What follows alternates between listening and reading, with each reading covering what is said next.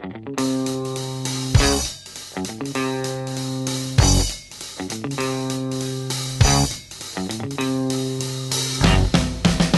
Vintage Guitar people. Welcome to Have Guitar Will Travel, presented by Vintage Guitar Magazine. With your host, me, James Patrick Regan, otherwise known as Jimmy from the Deadlies, and today I'm speaking with guitarist Dave Brandwine, frontman for the band Turquoise, and guitarist Adrian Belew. The conversation starts with Dave, and Adrian joins us about a third of the way through. In our conversation, we cover how Turquoise was started with Dave and his bassist Taylor Shell while they were attending Berklee School of Music in Boston. We talk about playing in New York with a large ensemble band and starting touring in 2012. At the time of the interview, there were 9 people in the band. We discussed the dynamics of having a band with so many members. We also discussed deciding to play the Talking Heads' iconic 1980 record, Remain in Light, and other Talking Heads songs as the majority of their live show. We talk about the Bottle Rock Festival, where they finished their tour with Adrian Belew and Jerry Harrison from the Talking Heads. We talk about the venues where they've been playing up till now. We talk about how Turquoise hooked up with Jerry Harrison and Adrian Belew, Jerry producing 2 original songs for the band. Adrian then joins the conversation, and we begin to talk gear. Adrian then gives us his side of the story of how he and Jerry ended up using Turquoise as their backing band. We talk about Adrian's guitar accumulation and his amps. We also talk about the gear Adrian was using way back in 1980 during the original Remain in Light tour. We talk about the original guitar synthesizers, and Adrian talks about touring with David Bowie. Then Adrian and Dave talk about future shows for 2022. You can find out more about the band Turquoise at their website, turquoiseband.com. That's TURKUAZBAND.com, and all the usual socials and streaming platforms. And you can find out more about Adrian at adrianbelew.net. That's ADRIANBELEW.net. And he's also very prolific on his Facebook page. Please like, comment, and most of all, share this podcast. I'd really appreciate it. And please support Vintage Guitar Magazine and all the wonderful things they do for us guitar players, because they do so many wonderful things for us guitar players. Here's Dave and Adrian. Hey, how's it going? Yeah, I can hear you. Okay, good. Can you hear me? Oh, yeah. Just fine. Where are you located? I'm north of San Francisco. Actually, you guys played Bottle Rock in... Oh, yeah. And I live in that town that you played in. Is that in Napa? That is in Napa. Yeah. Napa, California. Beautiful up there. Yeah. Hey, how do you pronounce the name of your band? Turquoise. Turquoise. Okay. Yeah. Yep. Yeah, Turquoise. And my last name is Brandwine, Dave Brandwine. Thank you. When did you put the band together? We started the band, Taylor and I. Taylor's a bass player. He and I founded the band together back when we went to school in Boston at Berklee College of Music. Sure. I went there as well. Oh, cool. Decades before you. Yeah, that was our breeding ground. And, you know, we had a good experience there. For the last couple of years, we really started spending most of our time at home at our home studio. We had kind of a light class load, and I think we really started to hone in on what we wanted to do. Sure. Did you graduate? We had a few different projects. I did. Yeah, I'm a rare. Yes, you're the rare breed. Unicorn. For graduating. I think Taylor did too. Might have taken him a little longer, but I think he did too. But yeah, we just had a few projects going, and we realized that whenever we were making music for fun, or playing music for fun, it was always, high energy funk or sort of celebratory feeling music and groove-oriented music. Yeah. And around that time, he introduced me to Talking Heads. I knew Talking Heads, like a lot of the records, the studio versions and stuff like that, but I wasn't really hip to the whole live band thing where they had this huge ensemble, everywhere from 1980 through Stop Making Sense later in 84. Mm-hmm. So yeah, in college, Taylor showed me that, and we were listening to a lot of Sly and James Brown, and all that stuff kind of mashed up together, and we figured out what we wanted to do. And then we moved to New York about a year later and played a couple years just in New York, really still working out our lineup and still kind of learning how to play shows with that style of band. And New York's a great place to do that because, we were competing with the best musicians around like every night, and so many bands, and we needed ways to stick out and pop out. And like, I think we were forced to figure that out in New York. And then around 2012, we started touring full time. Yeah. Like really, really full time. And you're obviously the leader of the band. Yeah, I'm dubbed the band leader. That's correct. And how many members do you have currently in the band? Fun job. The difficult one sometimes. But. Yeah. How many members do you have currently in your band? We have 9. We've had 9 people, the same awesome 9 people for quite a while now. Like I think a year and a half or so after we started touring full time, Shira joined, and we've been the same 9 people ever since. Wow. Since like 2014. How is it hurting those cats? I mean, look, man, they have to herd me just as much sometimes. You know, it's like it just depends, and like, but no, it's. I think it's good. Like everybody over years of traveling together, performing together, everyone has sort of like learned, a different role, and like there's things that are not my strengths that are other people's strengths, and I'm very happy to have them pick up those things. So we've formed like a little family, and we're also this sort of like machine that's learned to work together out of necessity, and luckily we're all friends too, and that helps. But no, it's a lot. I mean, honestly, people used to say, like, back in those college days or shortly after in New York, wow, that must be so hard to have such a big band. And, truthfully at the time, before there were a lot of logistics involved, like it wasn't really that hard.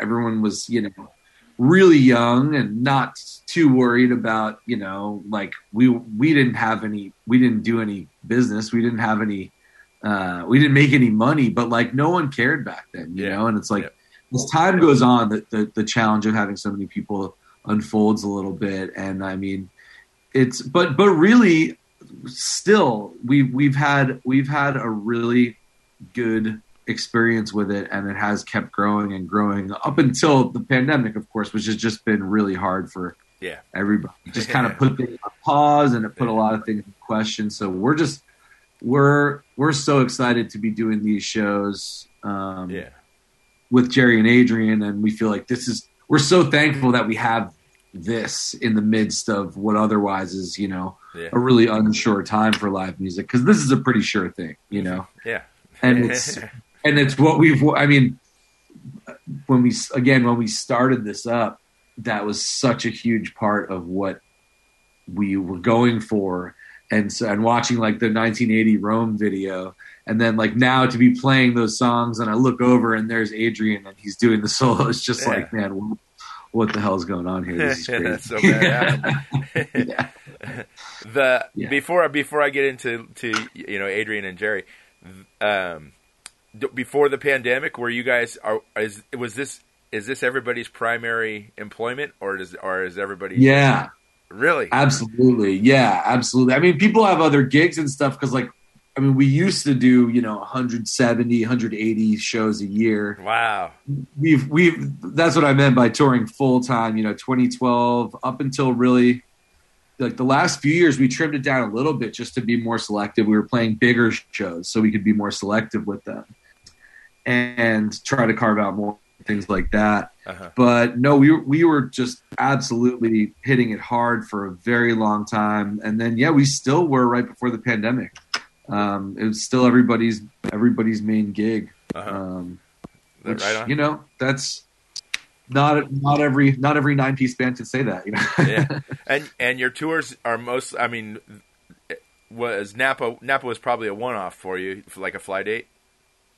It was a fly date, but it actually ended a month-long tour. Okay. So we were on a bus continuously the whole tour. We were in Nashville for Bonnaroo before. Oh, right on. Before we knew it was canceled, we were rehearsing and recording in Nashville, which was still fun. It was just obviously, pretty huge bummer to not have Bonnaroo at the end of that week that we had. But then we flew to Bottle Rock, which was after a long tour on a bus and driving through mountains and, out in the sort of climate that we're in right now. Yeah. It was pretty amazing to end it with Bottle Rock is such a nice, well run and pretty swanky festival for a nice way for us to close out in style and in a bit of luxury. So it was really great way that worked. I'm glad to hear that. Yeah. But most of your tours, are you focused? I shouldn't say focused, but your tours are mostly East Coast? No. No, you spend a lot of time everywhere, really. We do spend a lot of that. I mean, our upcoming shows, we are all Northeast shows in the next month. But this last tour, there were no Northeast shows. It was like all through the mountains, like Idaho, Montana, Wyoming, Colorado, Utah, and then we did like Texas, and then went over to, in the hopes of doing in Bonnaroo before we hit Bottle Rock. So yeah, that was a different tour. I mean, we've started doing international stuff. We played Canada. We actually played Japan and Australia before the pandemic. Yeah. We played the Blue Note in Tokyo. We did 4 shows there in 2 nights. That was a trip. Like, these really seem to me to be like career defining, or, you can call them like bucket list moments, have really happened in close succession, other than, the pandemic being kind of stuck in the middle. But playing at the Blue Note in Tokyo was pretty incredible. Sure. And then coming right off of that, we were starting like rehearsals and meeting with Jerry and Adrian to do this whole thing. So that was we were flying pretty high on cloud 9, right up until the pandemic hit. I mean, and even then I still had hope. I was like, it's going to be a couple months. That's what I thought. Well, actually I thought it was going to be a couple weeks. Right. Well, at first I thought a couple days, couple weeks, couple months, but that was right when we were going to do this full Remain in Light tour was booked a little bit more like the shows were in close succession with each other. Because of the nature of how many things had to reschedule and for all these different times of the year, they've ended up being really staggered now, which means it'll just stretch out for a while. I mean, the good news is I think we're looking to keep this going. I mean, we're having so much fun doing it, and we're always going to have our own Turquoise shows in between and keep doing our own thing. And we've been working on some records and stuff like that. Yeah. So that's going to always continue. But I think for the time being, we definitely also want to keep this going too. We're just having such a blast with it. Yeah. And so I guess this is a good time as any to ask you, how did you hook up with Adrian? Adrian Belew, that is. Yeah. So back in 2017, Jerry came out to New York, and we had someone who works he's kind of like a senior manager. His name is Brad over at Red Light. He works with our manager, Jason. He said, man, it would really be cool for you guys to like be produced by somebody else, because I usually do all the records. And at the time, even I think I was saying, man, I really could use some outside perspective on a couple of these singles we're doing here. Yeah. And he recommended, he's like, Jerry produces bands that could fit. You guys always cite Talking Heads as such a reference. And so he ended up getting us in touch with each other. Jerry came to New York. I think we went out to dinner or something. We hit it off. We had a great time. And he ended up producing 2 songs for us that year. Okay. So we had worked with him in the studio. He'd sat in with us shortly thereafter at the Fillmore, and we just kept in touch, like consulted him a little while we were making our concert film.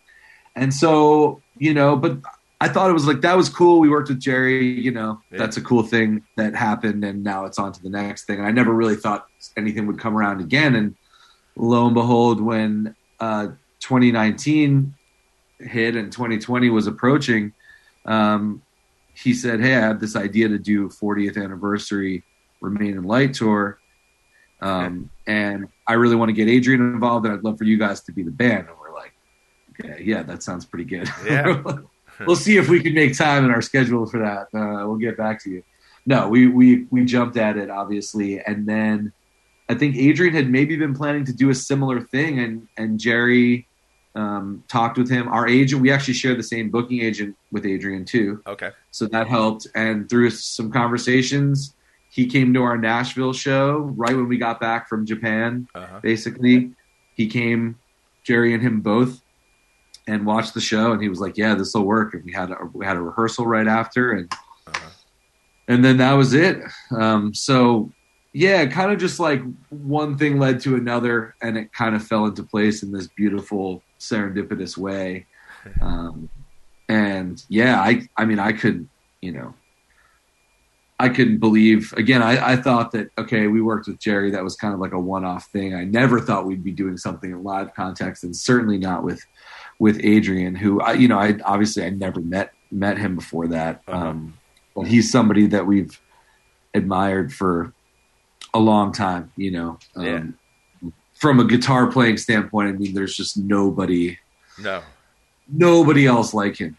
Yeah. Nobody sounds like him, no one ever will. Nobody ever has, and nobody ever will sound like Adrian Belew other than Adrian Belew. Exactly. One of the rare people that's worked with David Bowie and King Crimson, and just Frank Zappa, 9 Inch Nails, Cyndi Lauper on her probably her best record. Really? Yeah. Okay. Yeah. Tom Club, Talking Heads. I mean, it's quite a resume. And then, I mean, his own music, both the stuff he wrote and did with King Crimson, and then his solo work as well is just, I mean, the amount of things that Adrian has done, incredible, is just pretty staggering. Yeah. and Jerry just as well. Absolutely. I mean, Jerry played both keys and guitar in especially that era of Talking Head stuff, and the way that those parts are crafted, really again shaped how we look at arranging songs, and it's just such a huge part of it. And in speaking with him early on when he was producing for us, Stop Making Sense was a really, really big part of our blueprint. And to be able to talk with Jerry about like the way that they actually did all that stuff, and some of just the amazing tidbits that you get, the stories of like how, all those keyboards, like the patches, you needed floppy disks to load each patch, and it would take like, over a minute to load.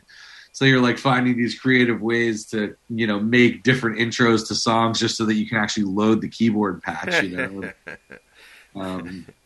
and just some of the technology that they used when they were mixing that record was like brand new. Yeah. Some like digital tape systems that they were using and stuff like that. Sure. And so to be able to ask questions to Jerry about that, and to both Jerry and Adrian about the making of Remain in Light, has just been like pretty insane. It's like, these are things that when you're growing up listening to this stuff, you think, all right, this is probably just going to be a mystery unless I can find some really specific interview on this. But then you get the chance to ask the exact question that you want to ask. Yeah, exactly.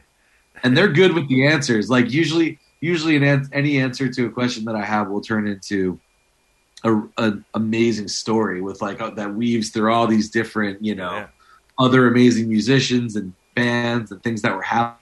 So, I mean, it's just an educational experience for us, Yeah, for sure. Probably playing at CBGB's when it was like, against the Ramones and everybody else. Absolutely. I mean, like that whole, I mean, and for them to come out of that scene and that era and do what they ended up doing, like in terms of, I mean, we call what we do as Turquoise mostly funk. I mean, it's inspired by a lot of different things, but it's when I first saw, this whole era of the band, I mean, there's a lot of funk in there, it really went a long way from CBGB's days into like groove based, like funk music. I mean, it's got a lot of other things going on too.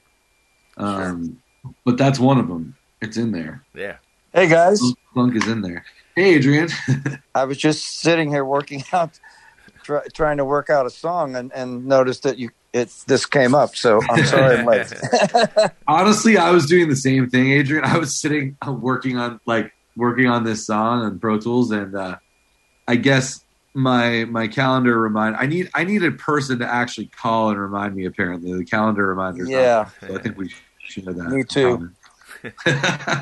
Well, it's nice. I was working on trying to figure out how I did this song on my third solo record called Desire Caught by the Tail. How I did the first song called Tango Zebra. And I'll be damned, it's so damn complicated I can't even play it anymore. Transcribing yourself. Yeah, it's weird. It's a very hard one. It just proves to me that I'm not, 26 anymore. What kind of gear are you using, Adrian, when you're playing with Turquoise? Well, I've reverted back to using Stratocasters. Other than the Fender.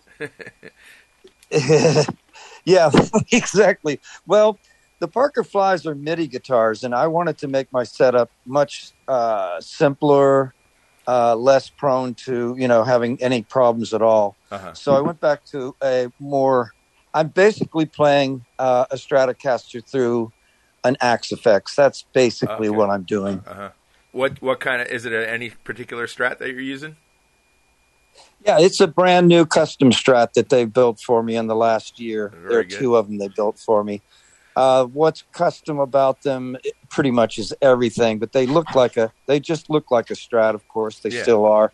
But they basically have a Sustainiac in them. Okay. And the neck is a little closer to what I'm used to.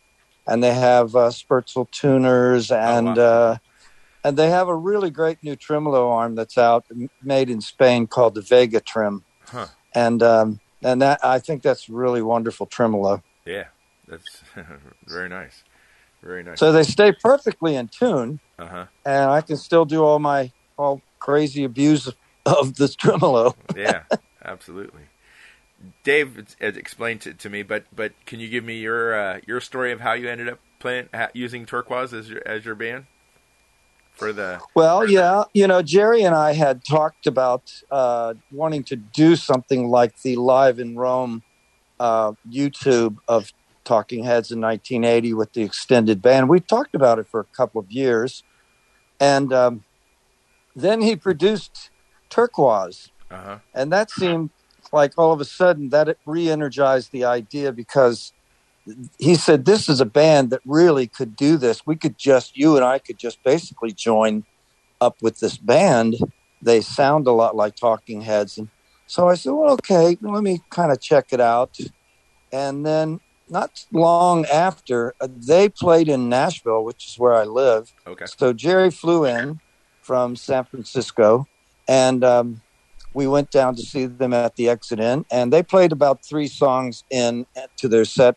And I turned to Jerry and said, yeah, you're right. This is perfect. Let's do this. That's great.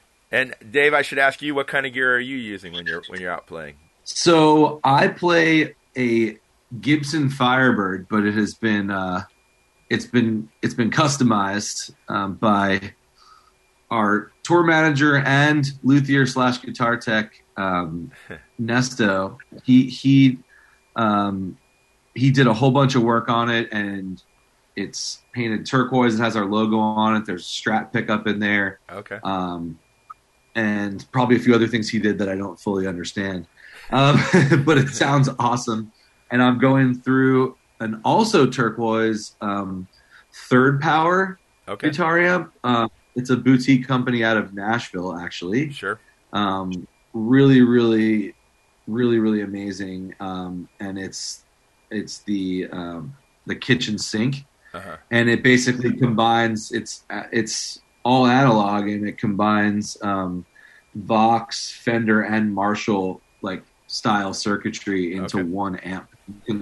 You can blend the Vox and the Fender side. You can adjust a blend knob on those, and then the Marshall is kind of like the gain channel. Okay. But also, Dave, Yeah. Dave, you got to tell him, this is Vintage Guitar Magazine. You got to tell him about the wonderful Hagstrom that you play. That's right. Oh, yeah. You know what? That's right. In this show, I don't play the Turquoise Firebird. I was going to say, you never have picked it up. Yeah, you're like, what the hell are you talking about, man? No, that's what I play at our normal show. That's right. In Remain in Light, I'm playing a lot of the time a 1976 Fender Coronado 2. Okay. With the the Keith Partridge guitar. Yeah, and it's got a Bigsby and it's got Gretsch pickups in it. That thing's really awesome. And then I use this black and white funny little Hagstrom guitar from the 60s. I know it's like a Swedish company from the 60s. Exactly. And I bought it for a few $100 at one point, and it's kind of been this little like toy guitar I've had in the studio, and then I pulled it out for this show because it matched the color scheme we were doing, and I thought it sounded really cool. And then Adrian was very impressed that I pulled out the Hagstrom. Let's just put it this way: it's a guitar I covet, and if you ever want to sell it, you got my number. Okay. I mean, it's a really cool guitar. I like it. And the first teen band I ever had, the bass player had a blue Hagstrom bass, so I have an affection for those instruments. Right on. I love that you covet the like $300 guitar. It's right in my price range. And Adrian, how many guitars do you have in your collection currently? Or do you have a collection even? Oh, 50 or 60. I don't know. Maybe more. But, I don't really think of it as a collection. It's just an accumulation. Okay. I didn't set out to collect anything. In fact, I think I probably only have one authentic, real vintage guitar, which I bought many years ago from Freedom Guitars in California. And it's a 1962 Gretsch. Okay. And it's in perfect shape. It looks like it just came right out of the box. So, but most of the guitars that I have are things that are customized for me over the years, Sure. or were given to me by different manufacturers. And it seems like kind of everyone over time has given me something. So, I've got a nice menagerie. I do have a couple of oddball guitars. That I bought 2 Italian guitars and one 60s Japanese guitar, and they're kind of quirky. I like those. Very the Italian guitars, I can't even tell you the name. That's great. And as far as amplifiers, do you mostly just use XFX even when you're like recording and stuff, or do you use old school amps as well? I do have some old school amps. I do live. I use the XFX going direct into on stage, full range monitors. Uh-huh.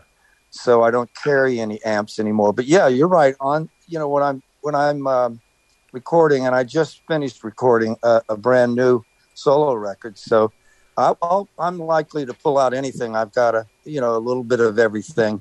Uh-huh. My favorite thing that I used on this new record, though, were these kind of practice amps that Boss made. They're called MG10, something like that. MG10, I think. And I have 2 of them. They have 2 5-inch speakers in them, both of them. So I ran them in stereo, and it's amazing. They really sound so great. What they do really is essentially they get rid of all the stuff that you end up dumping when you're EQing the guitar anyway. Okay. They're all high end and mid. There's no low end whatsoever. Wow. Yeah, sorry. When you did the tour in 1980, what were you using then? I was using a JC 120, which I still have. Okay. I still have the original one I used, and then eventually I used 2 of them, but that wasn't with the heads. That was later with King Crimson. Okay. Very good. And what for years and years. I mean, I was the poster boy for JC 120 for years and years. I mean, no kidding. I probably sold a lot of those. I think you actually did. And Roland was very, very good about it. Very nice. They gave me a sensational deal on anything that I wanted of theirs for many years. Very good. You set a good example for people by buying by having two of them, that really upped the sales as well. Yeah. That's a lot of chorus. Yeah. Yeah. And what were you using? Mush after a while. What were you using for guitar back then? Back then, I had what I still have on my wall, my number one guitar. I had a battered old Strat. Well, we battered it, we being me and Seymour Duncan.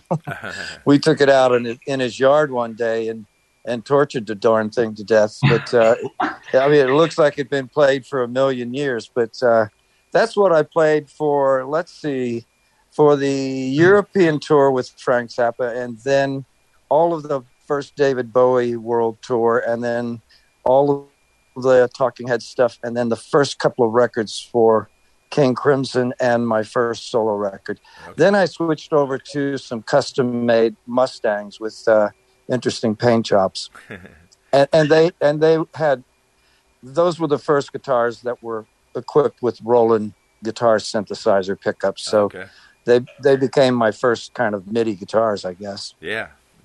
The Roland guitar synthesizer pickups. Were you developing those? Did you have a hand in developing those? I did not. When I was with Frank, I asked Roland to bring over their guitar synthesizer because I thought, maybe Frank would really like it. And, I wanted to check it out. But it was a behemoth at that moment. I mean, it was, it was a guitar. You had to buy a special guitar which had a big, long umbilical cord over to something that looked like a keyboard on a stand. Uh-huh. So, and rightly so, Frank said, his comment was, well, this is a different instrument, and I'd have to take a lot of time out to understand it. And so he wasn't interested. Therefore, neither of us got one. But then with David Bowie, when I went to Japan the first time, they were just coming out with the GR300, which was the first real usable one. And so when I went back the following year with Talking Heads, they had it ready to go then, and they gave me one. I probably had the first one of most anyone in the United States, unless you had just gone to Japan when it came out. You wouldn't have had one yet. Yeah. Was there latency with it at all? There was, but I didn't care. I worked around that. I wasn't trying to singe anybody with my fast guitar playing. Okay. I love the sounds of it, though. It was really nice. But my favorite one was the GR700, and that one, boy, it really had some latency issues, but wild sounds, I'll tell you. Mm-hmm. Yeah. Right on. And not to get too far away from Turquoise, but how often did you play with David Bowie? The first time I played with David for a year and a half, 1978 and 79. We did a world tour that went all over. And then the second time was 1990, and we did even a longer tour that lasted for... That was Shadows and Light, right? No, that was Sound and Vision. Oh, Sound and Vision, that's right. Yeah, 1990, went to 27 countries and 108 shows, and life-changing tour, really. It changed everything for me. So, and I was the music director for that tour, and it was a much bigger tour. I mean, we had a 56-man crew. Uh-huh. We had a $12 million stage. It took them 2 days to build it. That's right. I built it in Oakland and Sacramento and Shoreline Amphitheater in San Carlos or someplace like that. You did, really? Yeah, I was a stagehand back then. Wow, how about that? Well, I love that stage for a number of reasons. First of all, it was perfectly flat. It was big, 60 by 60 or something like that. It was a grid, and so my pedal board was sunk into the floor, so you couldn't even tell there was a pedal board there. Yeah. That was kind of cool. But the other thing I liked about it was it took them 2 days to build the stage, so wherever we went, if we were in Spain, we had 2 days off. Yeah, right on. Before we play. That's back to Turquoise. How long is this tour going to last? And I know Turquoise has their own dates apart from the dates with you and Jerry, but how long is this going to go on? We actually have just one more show this year, and it's the Halloween Fest on Halloween in Live Oaks, Florida. But I was just receiving the other day, Dave, I don't know if you got any of this, but I got a long memo from our booking agent about possible shows for next year. I'm really excited about seeing how much of that we can do. Yeah. Yeah, I think it's kind of like I was saying before, Adrian, how originally this was slated to be kind of like a bunch of these shows in a row, more like a continuous tour. But because of the nature of how things panned out after the pandemic, they got, things were rescheduled and they got split up a bit over a longer period of time. So I think because of that, we're just going to kind of keep it going till Adrian gets sick of us, till Adrian and Jerry get sick of us. Well, that's not going to happen. I love this band. I really do enjoy what we're doing. But what does happen with festivals, as you know, is they're not like a normal tour where you're going from city to city every day, because festivals don't line up that way. No. So what happens is you have a festival, and then maybe the next one is 10 days or 2 weeks later, and then maybe there's two in a row or something. So it breaks up the year a lot, and I'm just trying. My aim is to try to put it all in sections so I can do other things too. Yeah. But we'll work that out later. That's why the memo. Yeah, and it must be a challenge for the booking agent to find shows for Turquoise in between, because I'm assuming that you guys play from whatever festival town to whatever festival town in between. Yeah, I mean, it's going to be a challenge for him to find me gigs in between. Oh man, I mean, yeah, it's also, I mean, most of the festival stuff that we've been doing has been Remain in Light, which is great. I mean, I think that's great. Although it would be fun for us to do some club dates with Remain in Light. But so far we've been treating it like most of our club dates are Turquoise and the festivals are. No, I mean, we're used to playing all the time and touring all the time, but I do sometimes wish that these were more continuous, because it feels like right when we start to get into a rhythm, sure. We'll have some long break, but such as post-COVID touring life. So, yeah. Well, I was just talking in another interview about how the touring is next year. I think that's going to be the explosion of touring for everyone, because everyone is going to want to go and play next year. Yeah. And all the gigs, every possible gig that's out there is going to be taken by everybody who can take it. So, I'll be curious to see, how much we get to do and how much something else is and how much this is. And I need to do some touring of my own, because I've got a brand new record I'm dying to release, and I can't do that until we get out and play some dates. Yeah. Do you have any solo dates booked for now or for 2022? I just have one thing, which is the cruise, the Cruise to the Edge that I've done a couple times before. Okay. And that was booked two or 3 years ago. It was supposed to happen, I guess, last year. So. And do you have any apprehension of getting on a cruise ship? Me? Yeah. I always have. I don't swim. I have one fear in my life, and that is being in water over my head, because someone threw me in the pool when I was a little boy, and it traumatized me. So, when I get out on a cruise ship and I look around and there's nothing but water for as far as I can see, I kind of close my eyes and go, "What the hell am I doing here?" Yeah. And it's kind of spooky. The Petri dish aspects of it, that doesn't bother you? Well, I did get sick on the last one. Did you really? Oh, I did, yeah. As soon as I got on the boat, I'm there for like an hour and a half before there's anything happening. And I'm just walking around and everybody knows me. And because it's a prog, it's a boat of 20 prog rock bands. Sure. And everybody's, shaking my hand and stuff and, blah, blah, blah. Well, that night I went back to the room with my wife, and I said, "Man, I'm not feeling good. Maybe that food wasn't so good or something." And man, I went down for the count for 3 days. I was so sick. Yeah. And fortunately, we only had 2 shows to play in the cruise week. You play twice. You play 1 hour each time, and you play in 2 different places. And my show on the main stage was not till the third night at 10 o'clock. Wow. And by then, I was almost able to walk.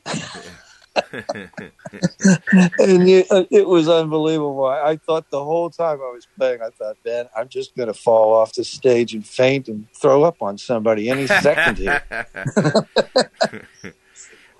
And I should ask, so Adrian, I'll start with you. How do people follow you or find you? Where's all your information at? Well, you can go to adrianblue.net, but it's a little outdated right now. That is my website, but you'll find out some things there. We're going to update it soon. I think the better place to go right now is to follow me on my Facebook page. Okay.